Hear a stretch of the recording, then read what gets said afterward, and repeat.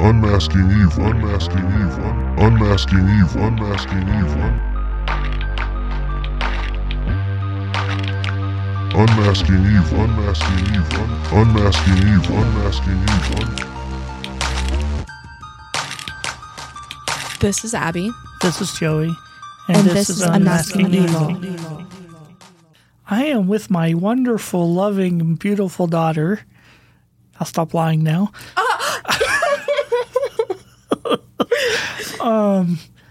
We just got done having pie and ice cream, or I did anyway, and she was telling me about her dog and how she was ready to kill her. Yes. Pollyann is a very bad girl. She is so bad. She chewed on my couch. Poor puppy. Yeah. Now I have 3 couches that need to be thrown away. It's not funny. She keeps eating all your furniture. You're going to sit in beanbags on the floor. That poor dog. That poor dog? What do you mean? You know how much money that dog has costed me? You don't want to know. She's chewed up so many pairs of shoes. That one vet bill was like $400 because she was full of crap, literally. She was literally blocked up so bad with poop. It's all the couches she's been eating. That she was throwing up. Quit feeding her couches and start feeding her food. That dog. Anyway. You love her, though. I do. If I didn't, she would be long gone. She'd be at the pound right now. But I love her too much. I can't. See, I love you so much, I wouldn't send you to the pound either. Oh, my goodness. You're so kind. I know. I love you. I know. You're sweet, caring, loving, adorable. I'll stop lying again. Okay. Are you ready? So you can stop being mean to me? I'm having fun. Whatever. Okay, what do you got for us today? Angela Samota. Have you heard of it before? Well, yes. Before I told you about it. No. Exactly. Exactly. I hadn't either. So it's a case that actually took place in Dallas a while ago. 1984. So it was a while ago. 1984? Mm-hmm. I was 6. Really? Yeah. Yeah. This one's actually another solved case. But it wasn't solved until 20 years later. Yeah. I did watch a YouTube documentary over it. Mm-hmm. It was very short. It was not 19 minutes long. You might have watched the same one I did, because I watched one too. It wasn't very good. I felt like they could have done her way better justice, honestly. I probably should have watched another one other than the one that I watched, but I kind of wanted to go into this one not knowing a whole lot, although the last time... Yeah, the last time we did this, I texted him and I was like, okay, so the next one I'm doing is Angela Samota, if you want to look at it, because it's kind of a lot. She was 20 years old, a junior in college, and the crime scene description is brutal. Yeah. I don't know. Have you heard anything about that? No. Okay, yeah. It didn't go...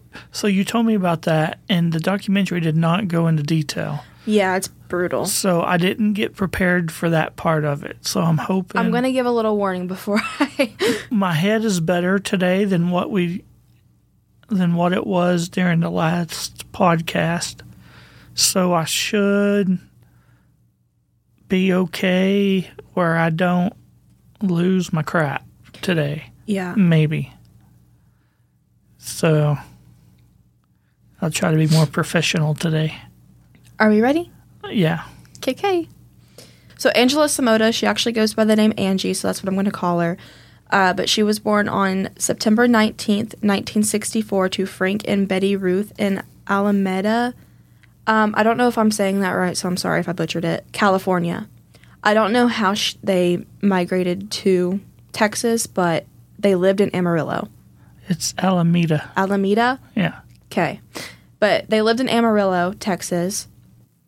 Don't know why they moved there. But anyway, she's the youngest of 5 children. Her father actually passed just a short while after she was born in January of 1965. So just a couple months after. Oh, that's sad. Well, but I also saw a report, and he was only 45 years old, but I also saw a report that he had left the family shortly after Andrew was born. Oh, okay. So I don't know if they were aware of what had happened to him. But I found him on, do you know what findagrave.com is? Mm-hmm. I found him on that. But anyway, she attended the Southern Methodist University in Dallas, Texas, where she was also a member of the Zeta Tau Alpha sorority. Is that how you say it? I'm going to go with yes. KK. Well, if I butchered that as well, I'm sorry. Angela was an outstanding student. She was a double major, actually. She majored in computer science and electrical engineering, which back then is like a big deal, you know, because like she was only one of the few like women in that category. Well, it's still a big deal, but definitely back then for a woman, yeah, I get what you're saying. Yeah, but she was a very smart girl from what it sounds like. Many people would describe Angela as smart and super friendly, and she was very focused on her studies. It is stated that she would often study for many hours a day, often until very, very late at night. And Angela, she actually had a best friend named Sheila. They had met during her freshman year of college, and they were roommates during this time as well. It's reported that her and Sheila were quite opposites. Sheila actually had dyslexia, so she had a very hard time in school. But fast forwarding to 1984, Angie was 20 years old and she was a junior in college. On October 12th of this year, her and a few of her friends, Russell and Anita, they decided to go to the Texas State Fair and then afterwards decided to visit a local club called the Rio Dance Room Dance Club. And it stated that most of their night was spent at the club. And they were out pretty late. Angie dropped her friend Russell and Anita off at their homes at around 1 a.m. and then this is whenever she headed home. So that's not too late. I guess not for a college student, no. No, she's home before clubs close. That's true. Well, anyway, Angie's boyfriend, Ben, says that about 1:45 a.m., Angie called him, telling him that there was a man in her house. He says the first thing she said to him was, "Talk to me," in a very, very concerned tone, like something felt way off. And he says that he could hear noises in the background of the call, and he knew that she was supposed to be alone, and she didn't have any roommates at the time. And so this is whenever she told him of the man. She said she let the man into her apartment because he knocked on the door asking to use her restroom and her phone, but he was starting to freak her out. So then at this point, she's trying to get the man out of her apartment and asked Ben if there was a gas station down the road that had a payphone, and he said that there was. And then he heard her relay this information to the man in her apartment, but then suddenly she said, "I gotta go. I'll call you back as soon as I can." And she hung up like very abruptly, which is very weird. That's never good. No. And so he's waiting for her to call back, but you know, time is just slowly ticking by and he becomes more worried by the second. So then he just starts to try to call her, but she's not answering. And he calls, and she's just not answering. And so then he just decides to get in his truck and go to her apartment. And he actually says that on his way there, he's calling her repeatedly, but getting no response. And at first, I'm like, okay, hold on. It's 1984. Who the heck has a cell phone in 1984? But apparently his truck had a phone, like a landline type phone. I didn't know this was a thing. Really? Yeah. I was like, what? Car phones. I didn't know that a car phone was a thing. Mm-hmm. In the 80s. That's kind of cool. Yeah. So anyway, they were connected by a cord and everything, like a landline would have been. Wow. Huh. Yeah, I was like, what? That was very strange to me. but yeah, again, she wasn't answering. But so he gets to her apartment, and the first thing that he notices is that her car was in the parking lot, and so he was probably like, oh, okay, like she's okay. Maybe she just got distracted by something. But he goes and knocks on the door, and nobody answered. And then he eventually starts pounding on the door, and nobody's answering. And he also noted that there was absolutely no noise coming from inside the apartment other than the sound of her phone ringing each time he tried to call her from his truck. And after realizing if she was there, she would be answering the door or the phone, he decided to drive to the gas station that she had asked about with the payphone to see if she was there. Maybe she like went to go show the guy where the phone was, which I don't know why she would do that. Like at that point, just let him use your phone. But I don't know. I guess maybe he thought that she would be there, but she wasn't there. So he goes back to her apartment, and at this point, he's just panicked, and he decides to call the police. And so the police arrive at about 2:17 in the morning, but there's a few confusing details at this point to like how they get into her apartment. So some sources say that the police got a key from the apartment manager, which I don't know how they would do this at 2 in the morning. Usually apartment manager has an apartment at the complex. Oh, they do? Yeah. Okay. I've never lived in an apartment, so I don't know. But anyway, and then some sources say that they busted down the door, but regardless of how they got in, they do. And at first, they don't see anyone or anything out of the ordinary in the living room. And so they start to search. They searched the kitchen, the first bedroom, then they got to the second bedroom. And what they saw was something that nobody would need to see. So this is, I'm going to give my little warning. So it may not affect some people, but me, I was like, oh. So anyway, Angie was laying there. She was half hanging off of the bed. She was naked, and she was completely covered in blood. And her eyes were still open, just kind of staring off into the distance.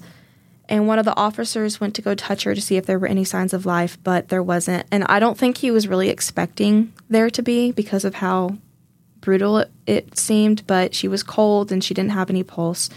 So the paramedics get there, and one of them recalled that it looked like her heart had been cut out. And it appeared to her that her heart was like laying on top of her chest. And so investigators initially suspected that the killer was somebody that Angie knew because of how brutal and personal it looked. My first thought was, how can she be cold? But then you got to with her heart being cut out. I was like, oh, okay. Yeah.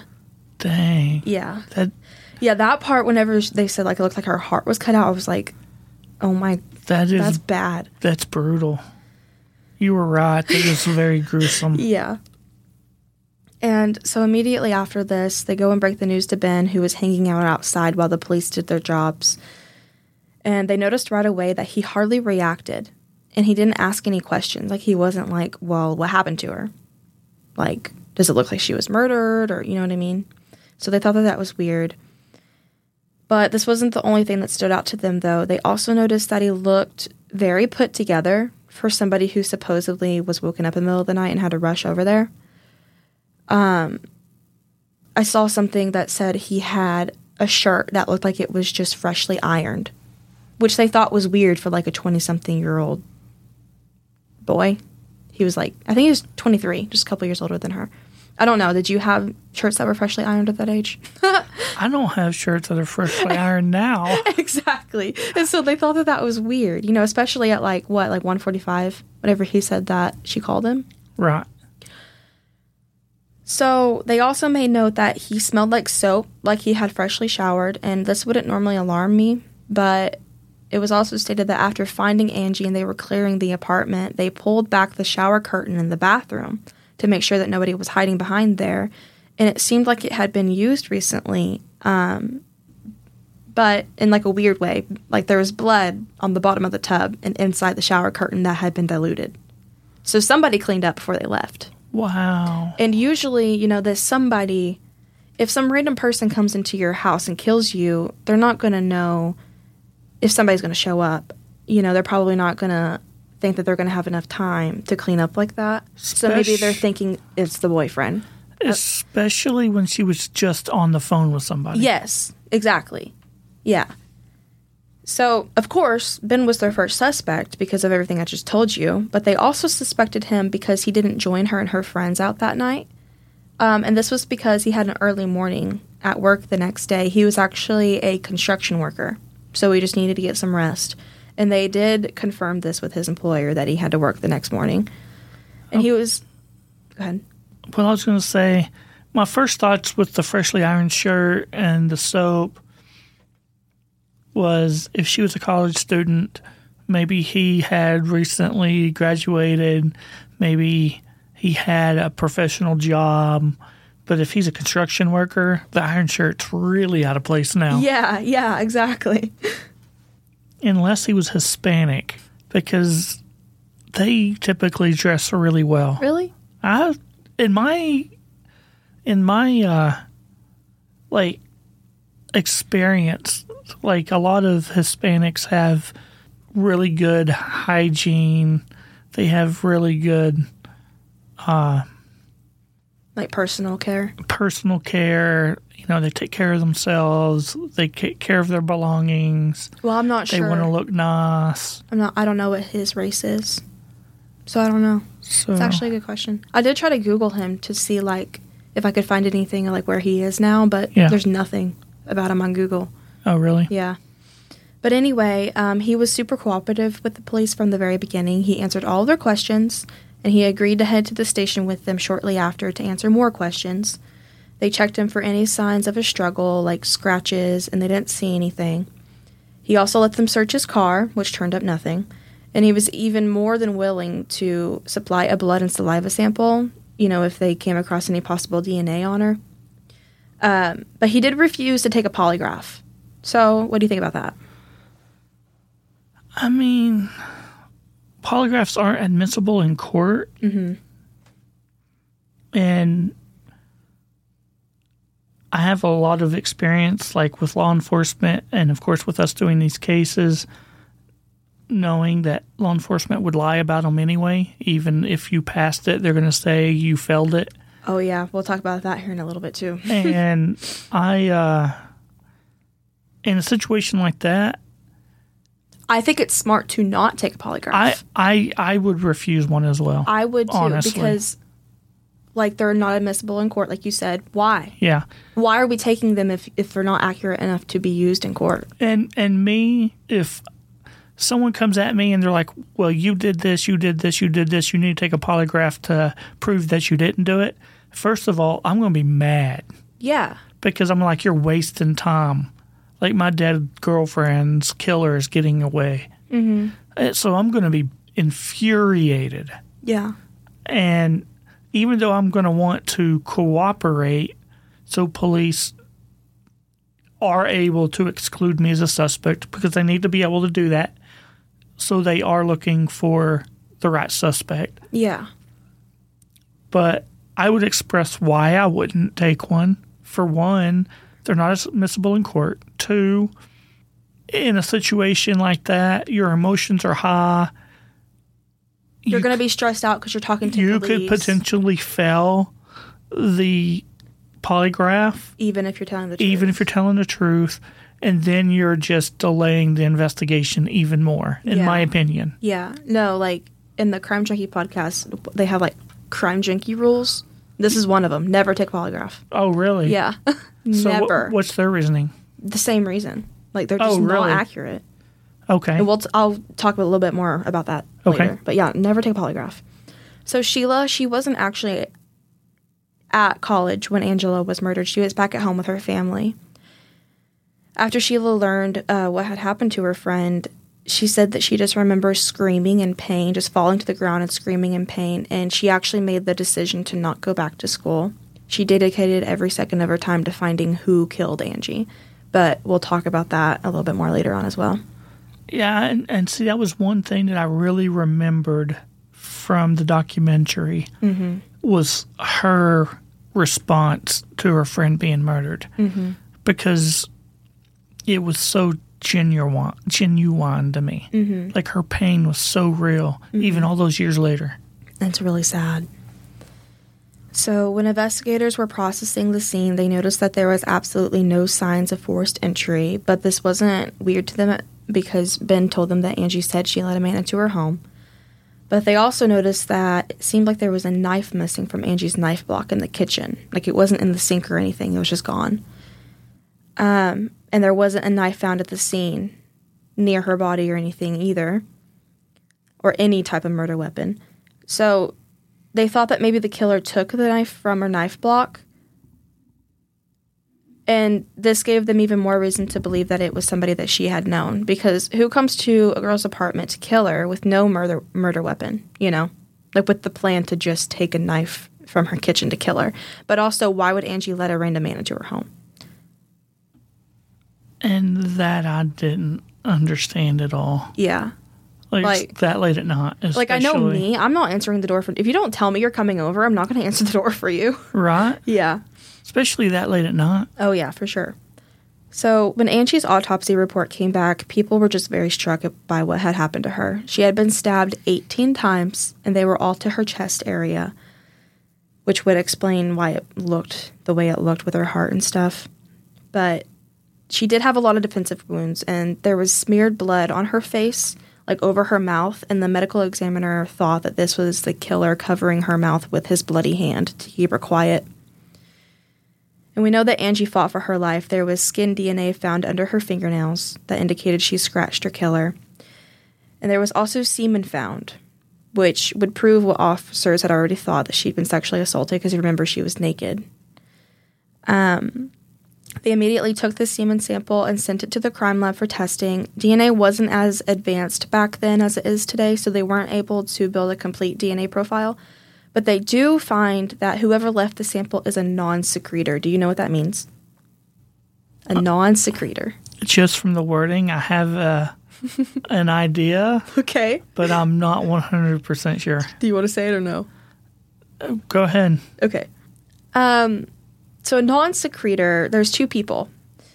People who are secretors and people who are not. So a secretor is somebody who secretes blood antigens with their bodily fluids. So like saliva, semen, stuff like that. Yeah. And then a non-secretor is somebody who doesn't. Okay. So with this information, they want to begin to rule people out because they're pretty confident that whoever left the sample belonged to their killer. And statistics actually show that about only 20% of people are non-secretors, so this helped them out tremendously. Completely not what I was expecting. You're going to have to tell me later what you thought.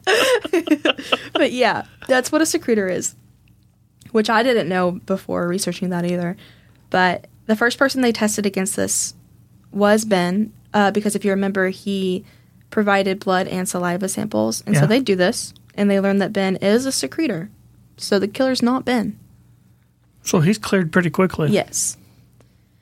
So now that they ruled out their prime suspect, they needed to find more, and they began to talk to her friends and family to see if there was anywhere they should look. And when doing this, they actually learned that a lot of men were interested in Angie.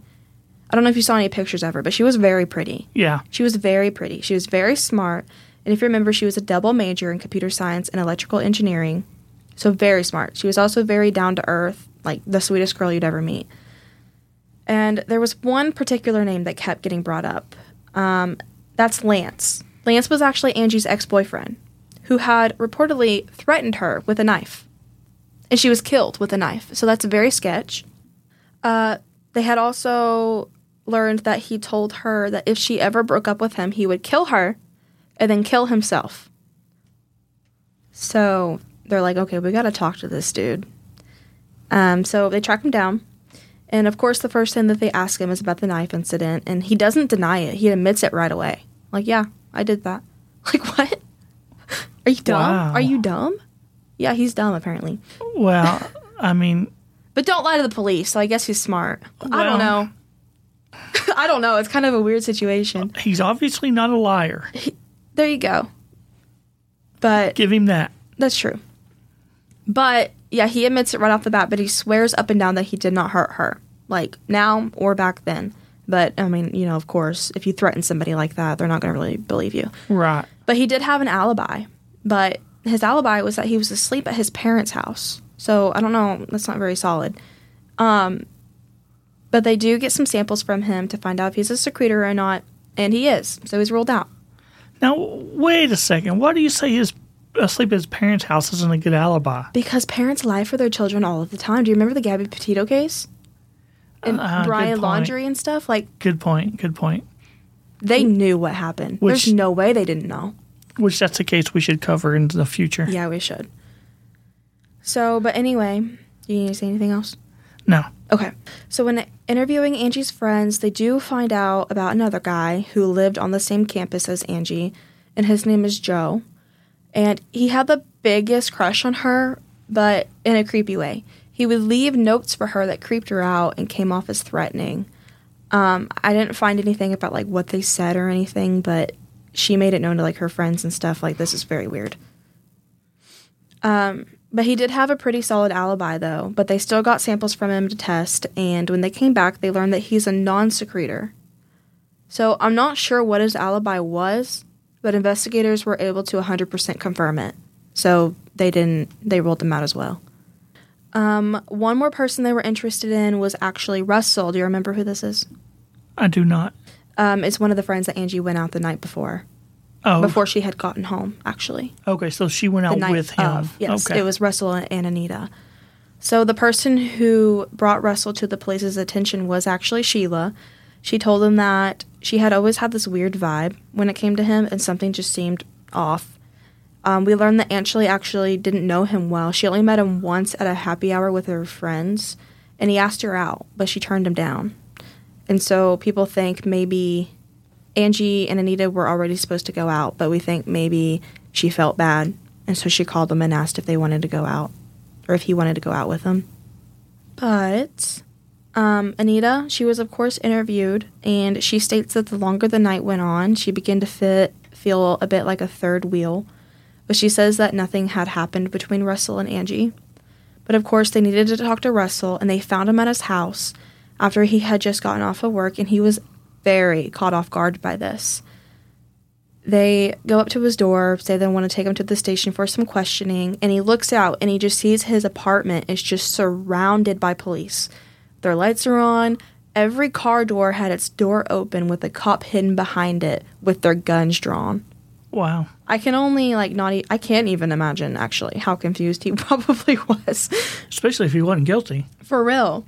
And actually, whenever they told him that Angie had been murdered, he acted surprised. Like, he had no idea that she died. So that's a little weird. But they did learn that actually just a few hours after she was killed, he skipped town, which is really sus to them. But he told them that this was because he went to a wedding early Saturday, and then he flew down to Houston to visit some family. And they were able to verify all of that. Okay. But the police asked if they could search his apartment, and he agreed. They did quickly notice that he had a bunch of knives and spears, but he justified them by saying that his roommate had just returned from an African safari.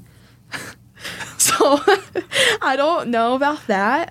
This guy was innocent. I feel so bad for him. This poor dude. It gets worse. But after this, they weren't able to find anything that would connect him directly to Angie's murder. But they do test him to see if he's a non-secretor, and he is. So they're like, okay. But while this was weird, they don't have anything else on him to arrest him or convict him of anything at this point. But he did agree to a polygraph, and he passed. But here we go. This is where it gets weird. He passed, right? But there's many instances where the police, they would go back to the results, and they'd be like, okay, he passed. A little bit later, no, he failed.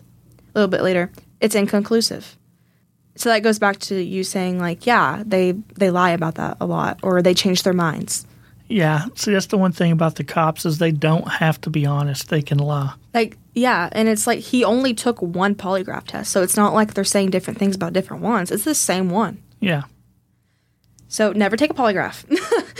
But, I mean, if someone actually did fail, that is going to clue them in more on to that person, which it should, in my opinion, which is why I wouldn't take one, just in case. Exactly. Just in case I failed one honestly. Yeah. Like being innocent and I failed it. I'm going to be like, no, let's not even have to deal with that situation. Because I know that I'm never going to kill anyone. Do you, though? Unless I have to.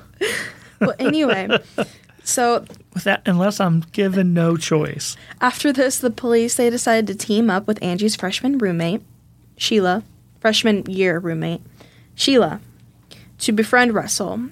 They wanted her to go to dinner with him to see if he would, tell her anything that they didn't tell the police. And so she wore a wire during this dinner so the police could hear anything that was said.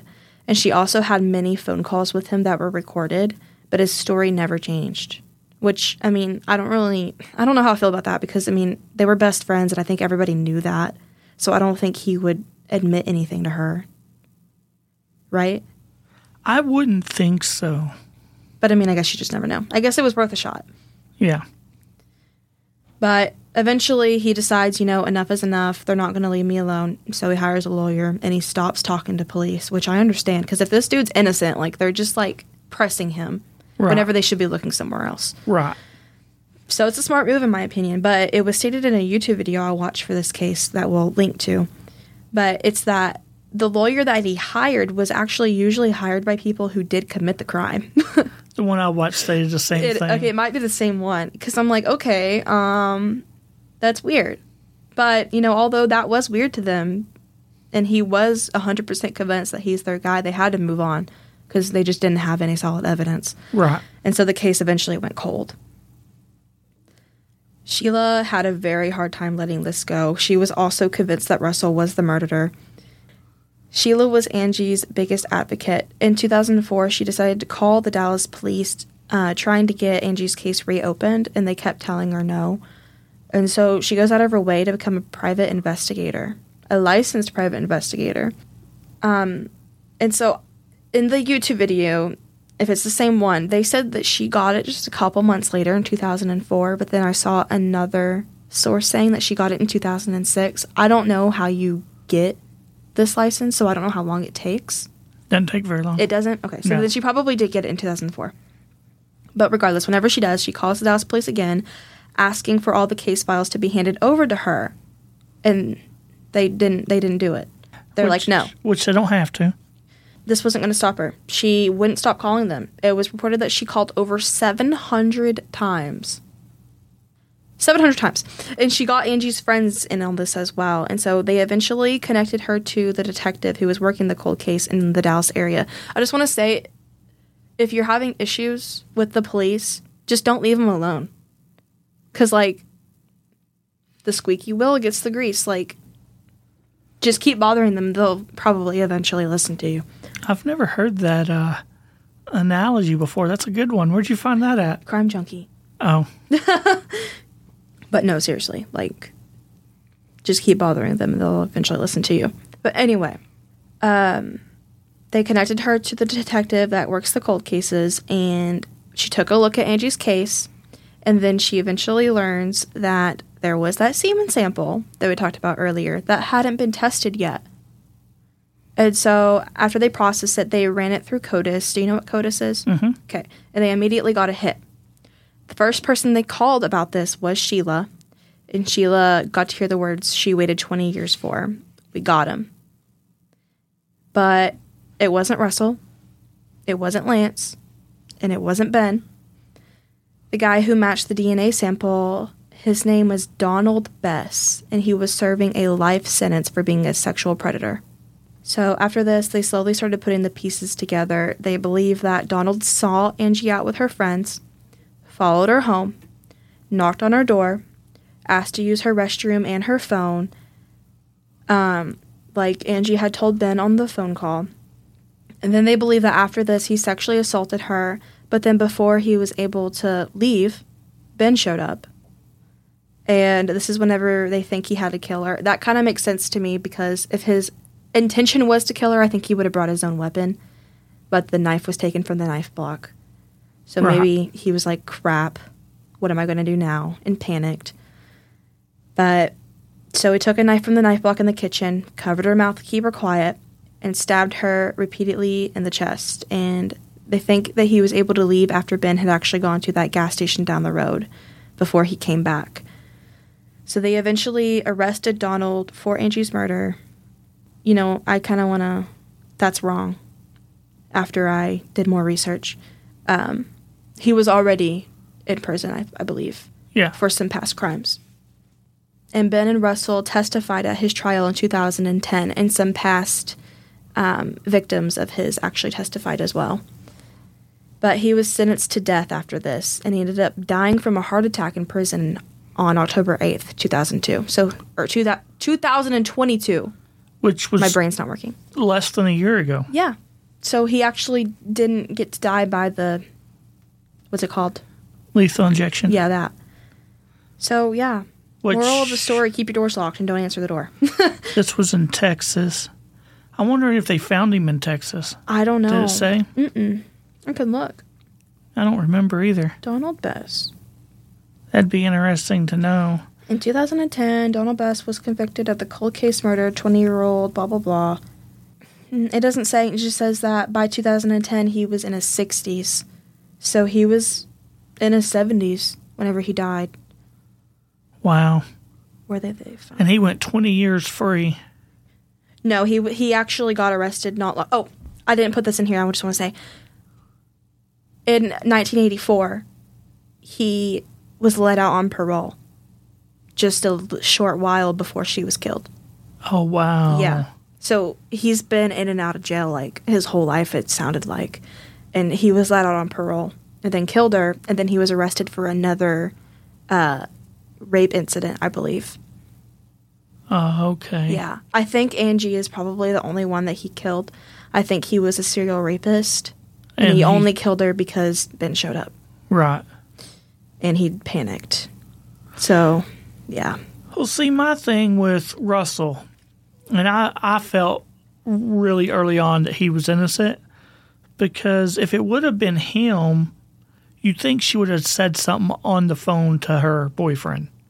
Hey, the guy that I was out with tonight Exactly. showed up to my house. Yeah. I'm uncomfortable with him being here. I let him in to use the restroom, use the telephone. I don't know why he showed up at my house. So my thing was, instantly, it wasn't him. Which, if I was a cop, that would have been my thinking. But if I was a cop also, I would have been more than happy to have her friend come in and help with the investigation. I don't know if it was a department-based policy maybe, or if the investigator was just like, no, I'm a cop, you're a nobody, you only got your private investigator license to try to push the whole I want to see the files thing. Yeah. I'm not sure. I don't know, but yeah, because you would think on that phone call she, like you said, but she didn't give a name. All she said was, I let this man into my house. Yeah. And he's creeping me out. Yeah. If she would have known him, I think she would have given her boyfriend the guy's name. I agree with Like, you there. there's no reason why that. she wouldn't have. But You wouldn't make a very good criminal. no, I wouldn't. It's a good thing I don't want to kill anybody yet. We'll get you there. I mean, not to want to kill anybody, but where you could be a good criminal. No. Oh my gosh. I hope there's no cops listening to this. Well, anyway. Well, yeah. the more you research stuff like this, the more you learn. That is true, yeah. I was thinking about that the other day. I was like, that's the bad thing about true crime podcast. You know, and if someone's a really big, it's really into it. Well, no, because do you remember the thing that happened about a year ago? Almost a year ago, the 4 college students that were murdered in their shared, like, off-campus home? No. Oh my gosh. In Washington, in November, I think it was November 13th, they were out, and they all got home, like, really late. Like, they were at parties and stuff. It was a Saturday night. But the next morning, at about noon... Okay, so hold on. There was 4 of them. There was 3 girls and 1 male. The male was a boyfriend. I do remember this. Yes. So they caught the guy. He hasn't been convicted of anything yet, I don't think, but he is in jail. I think he's waiting on trial. I don't know what's going on with all that. But anyway, they found out they tracked him because he's an idiot and he didn't turn his phone off. Right. And drove by their house, took his own car, left the knife sheath at the scene. Yeah. And I'm like, literally, I even know. Don't take your phone if you're going to go murder somebody. Like, are you stupid? You know? Anyway, we should do that one too. Maybe we shouldn't be telling our listeners that. Please don't kill For anybody. you stupid people out there, take your phone with you. Yes, take it with you, actually. Don't listen to us. You need your phone. Yeah. Because what if something happens? Yeah. You may accidentally shoot yourself and you may need to call 911. Oh my gosh. That's so bad. I've known people that have shot themselves accidentally, though. Your sister, right? No, was it your dad? She didn't shoot herself. How did that happen? My dad didn't shoot himself. So you told me that a gun went off and it hit your sister or something like that. Yeah. Or is that a made-up story? No, that was real. Well, what happened? My dad had let somebody borrow a gun. And when he picked it up, it just went off. Yeah. Oh, no. And it hit my sister in the head. But I can't. She's okay, though. I can't mention who shot themselves Oh, right. because they're a cop in town. They know who they are if they listen. And I was threatened not to say anything. Oh, okay. Yeah, let's not say it then. What are we talking about? Anyway. This is like a long time ago before he was a cop. Well, anyway, back to this case. It freaks me out. He's a great dude, too. It freaks me out because I'm like, literally, like, I could just be hanging out with my friends or whatever, you know, and somebody could just be watching you and nobody know, like, and you're not aware of it. This is why I'm very paranoid. Well, but it's good to be paranoid. It is. And your 21st birthday is fixing to come up. Gonna get a gun. Yeah. And that's one thing that, you know, I'm always was worried about if someone around me got murdered and they come to me like, okay, well, you're a suspect, and they want to search the house or whatever. I got guns everywhere. Yeah. Like, I'm one of those guys that... But I don't think that's weird. Well, I have a gun almost in every room of the house. Oh, really? I'm Mr. Prepared over here. Well, that's a good thing. Just because you own a gun, though, doesn't mean that you killed somebody. No. Not, like I said, not unless I'm forced to. If I'm forced to, I have no problem with it. But well, yeah. I think that's why this one was just kind of like stuck with me, because she was my age. I'm 20. I'm a junior in college. Yeah. And so this one hit you. Yeah. And the whole, like, it just being a random person, because in a lot of these cases, it is somebody that knows them. You know, like with Raina Ryson, it was her ex-boyfriend. Right. And so it's just usually somebody that knows them because they, quote, did something to them or screwed them over or whatever. Yeah. Whatever the reason is. Yeah, typically someone in their own mind has a reason. Yeah. So, and nowadays, I mean, there's still serial killers. In fact, me and Amber was discussing that because there's apparently a current one in Texas someplace. Oh, really? Yeah. Oh, my goodness. Yeah. I'm not going to Texas. Like, where in Texas? Like, near us? Or? No. I'll have to look into it. We'll have to talk about it. Off air, anyway. Yeah. But nowadays, most killings in that capacity are mass shootings. Yeah. Which we'll probably cover something like that. You know which one really got me? The Uvalde shooting. I don't know if you'll be able to talk about it because it's little kids. It's elementary school kids. Yeah, I can't. I obsessed over that. Episode like that, you're going to have to do with Courtney. I can't do it. I obsessed over that for so long.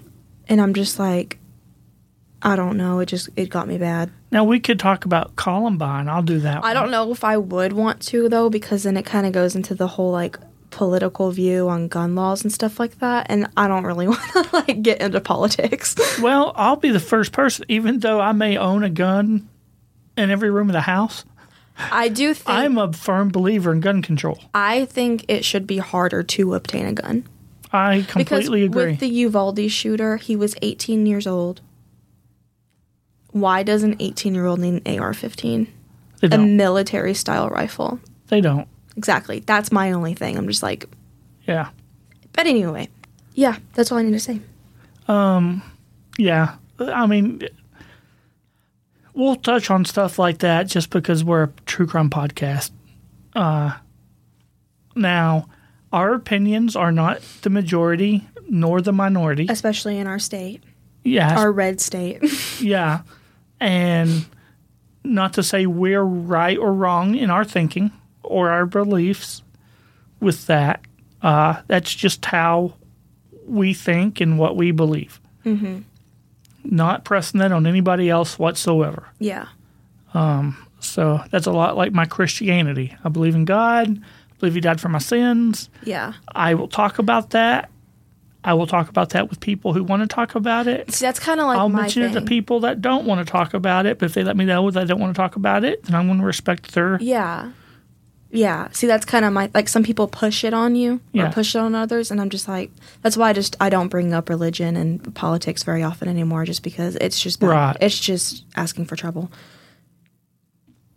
That's all Facebook was whenever, like, Roe v. Wade was overturned or whatever. Yeah. I was all into that, but... Yeah, because you're not going to change their mind, so there's just no point. Right. But anyway.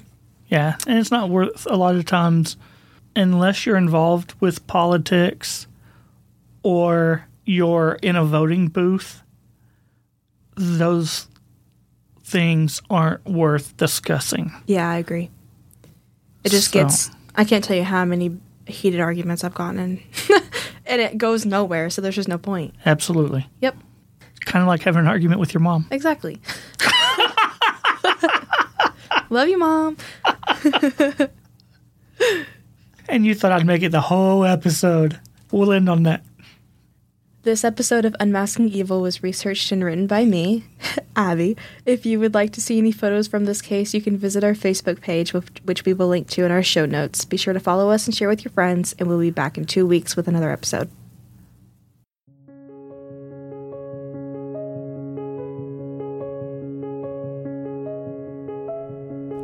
We hope you enjoyed the show, and if you did, please subscribe, rate, and review. You can visit us at unmaskingevil.com or email us unmaskingevilpodcast@gmail.com.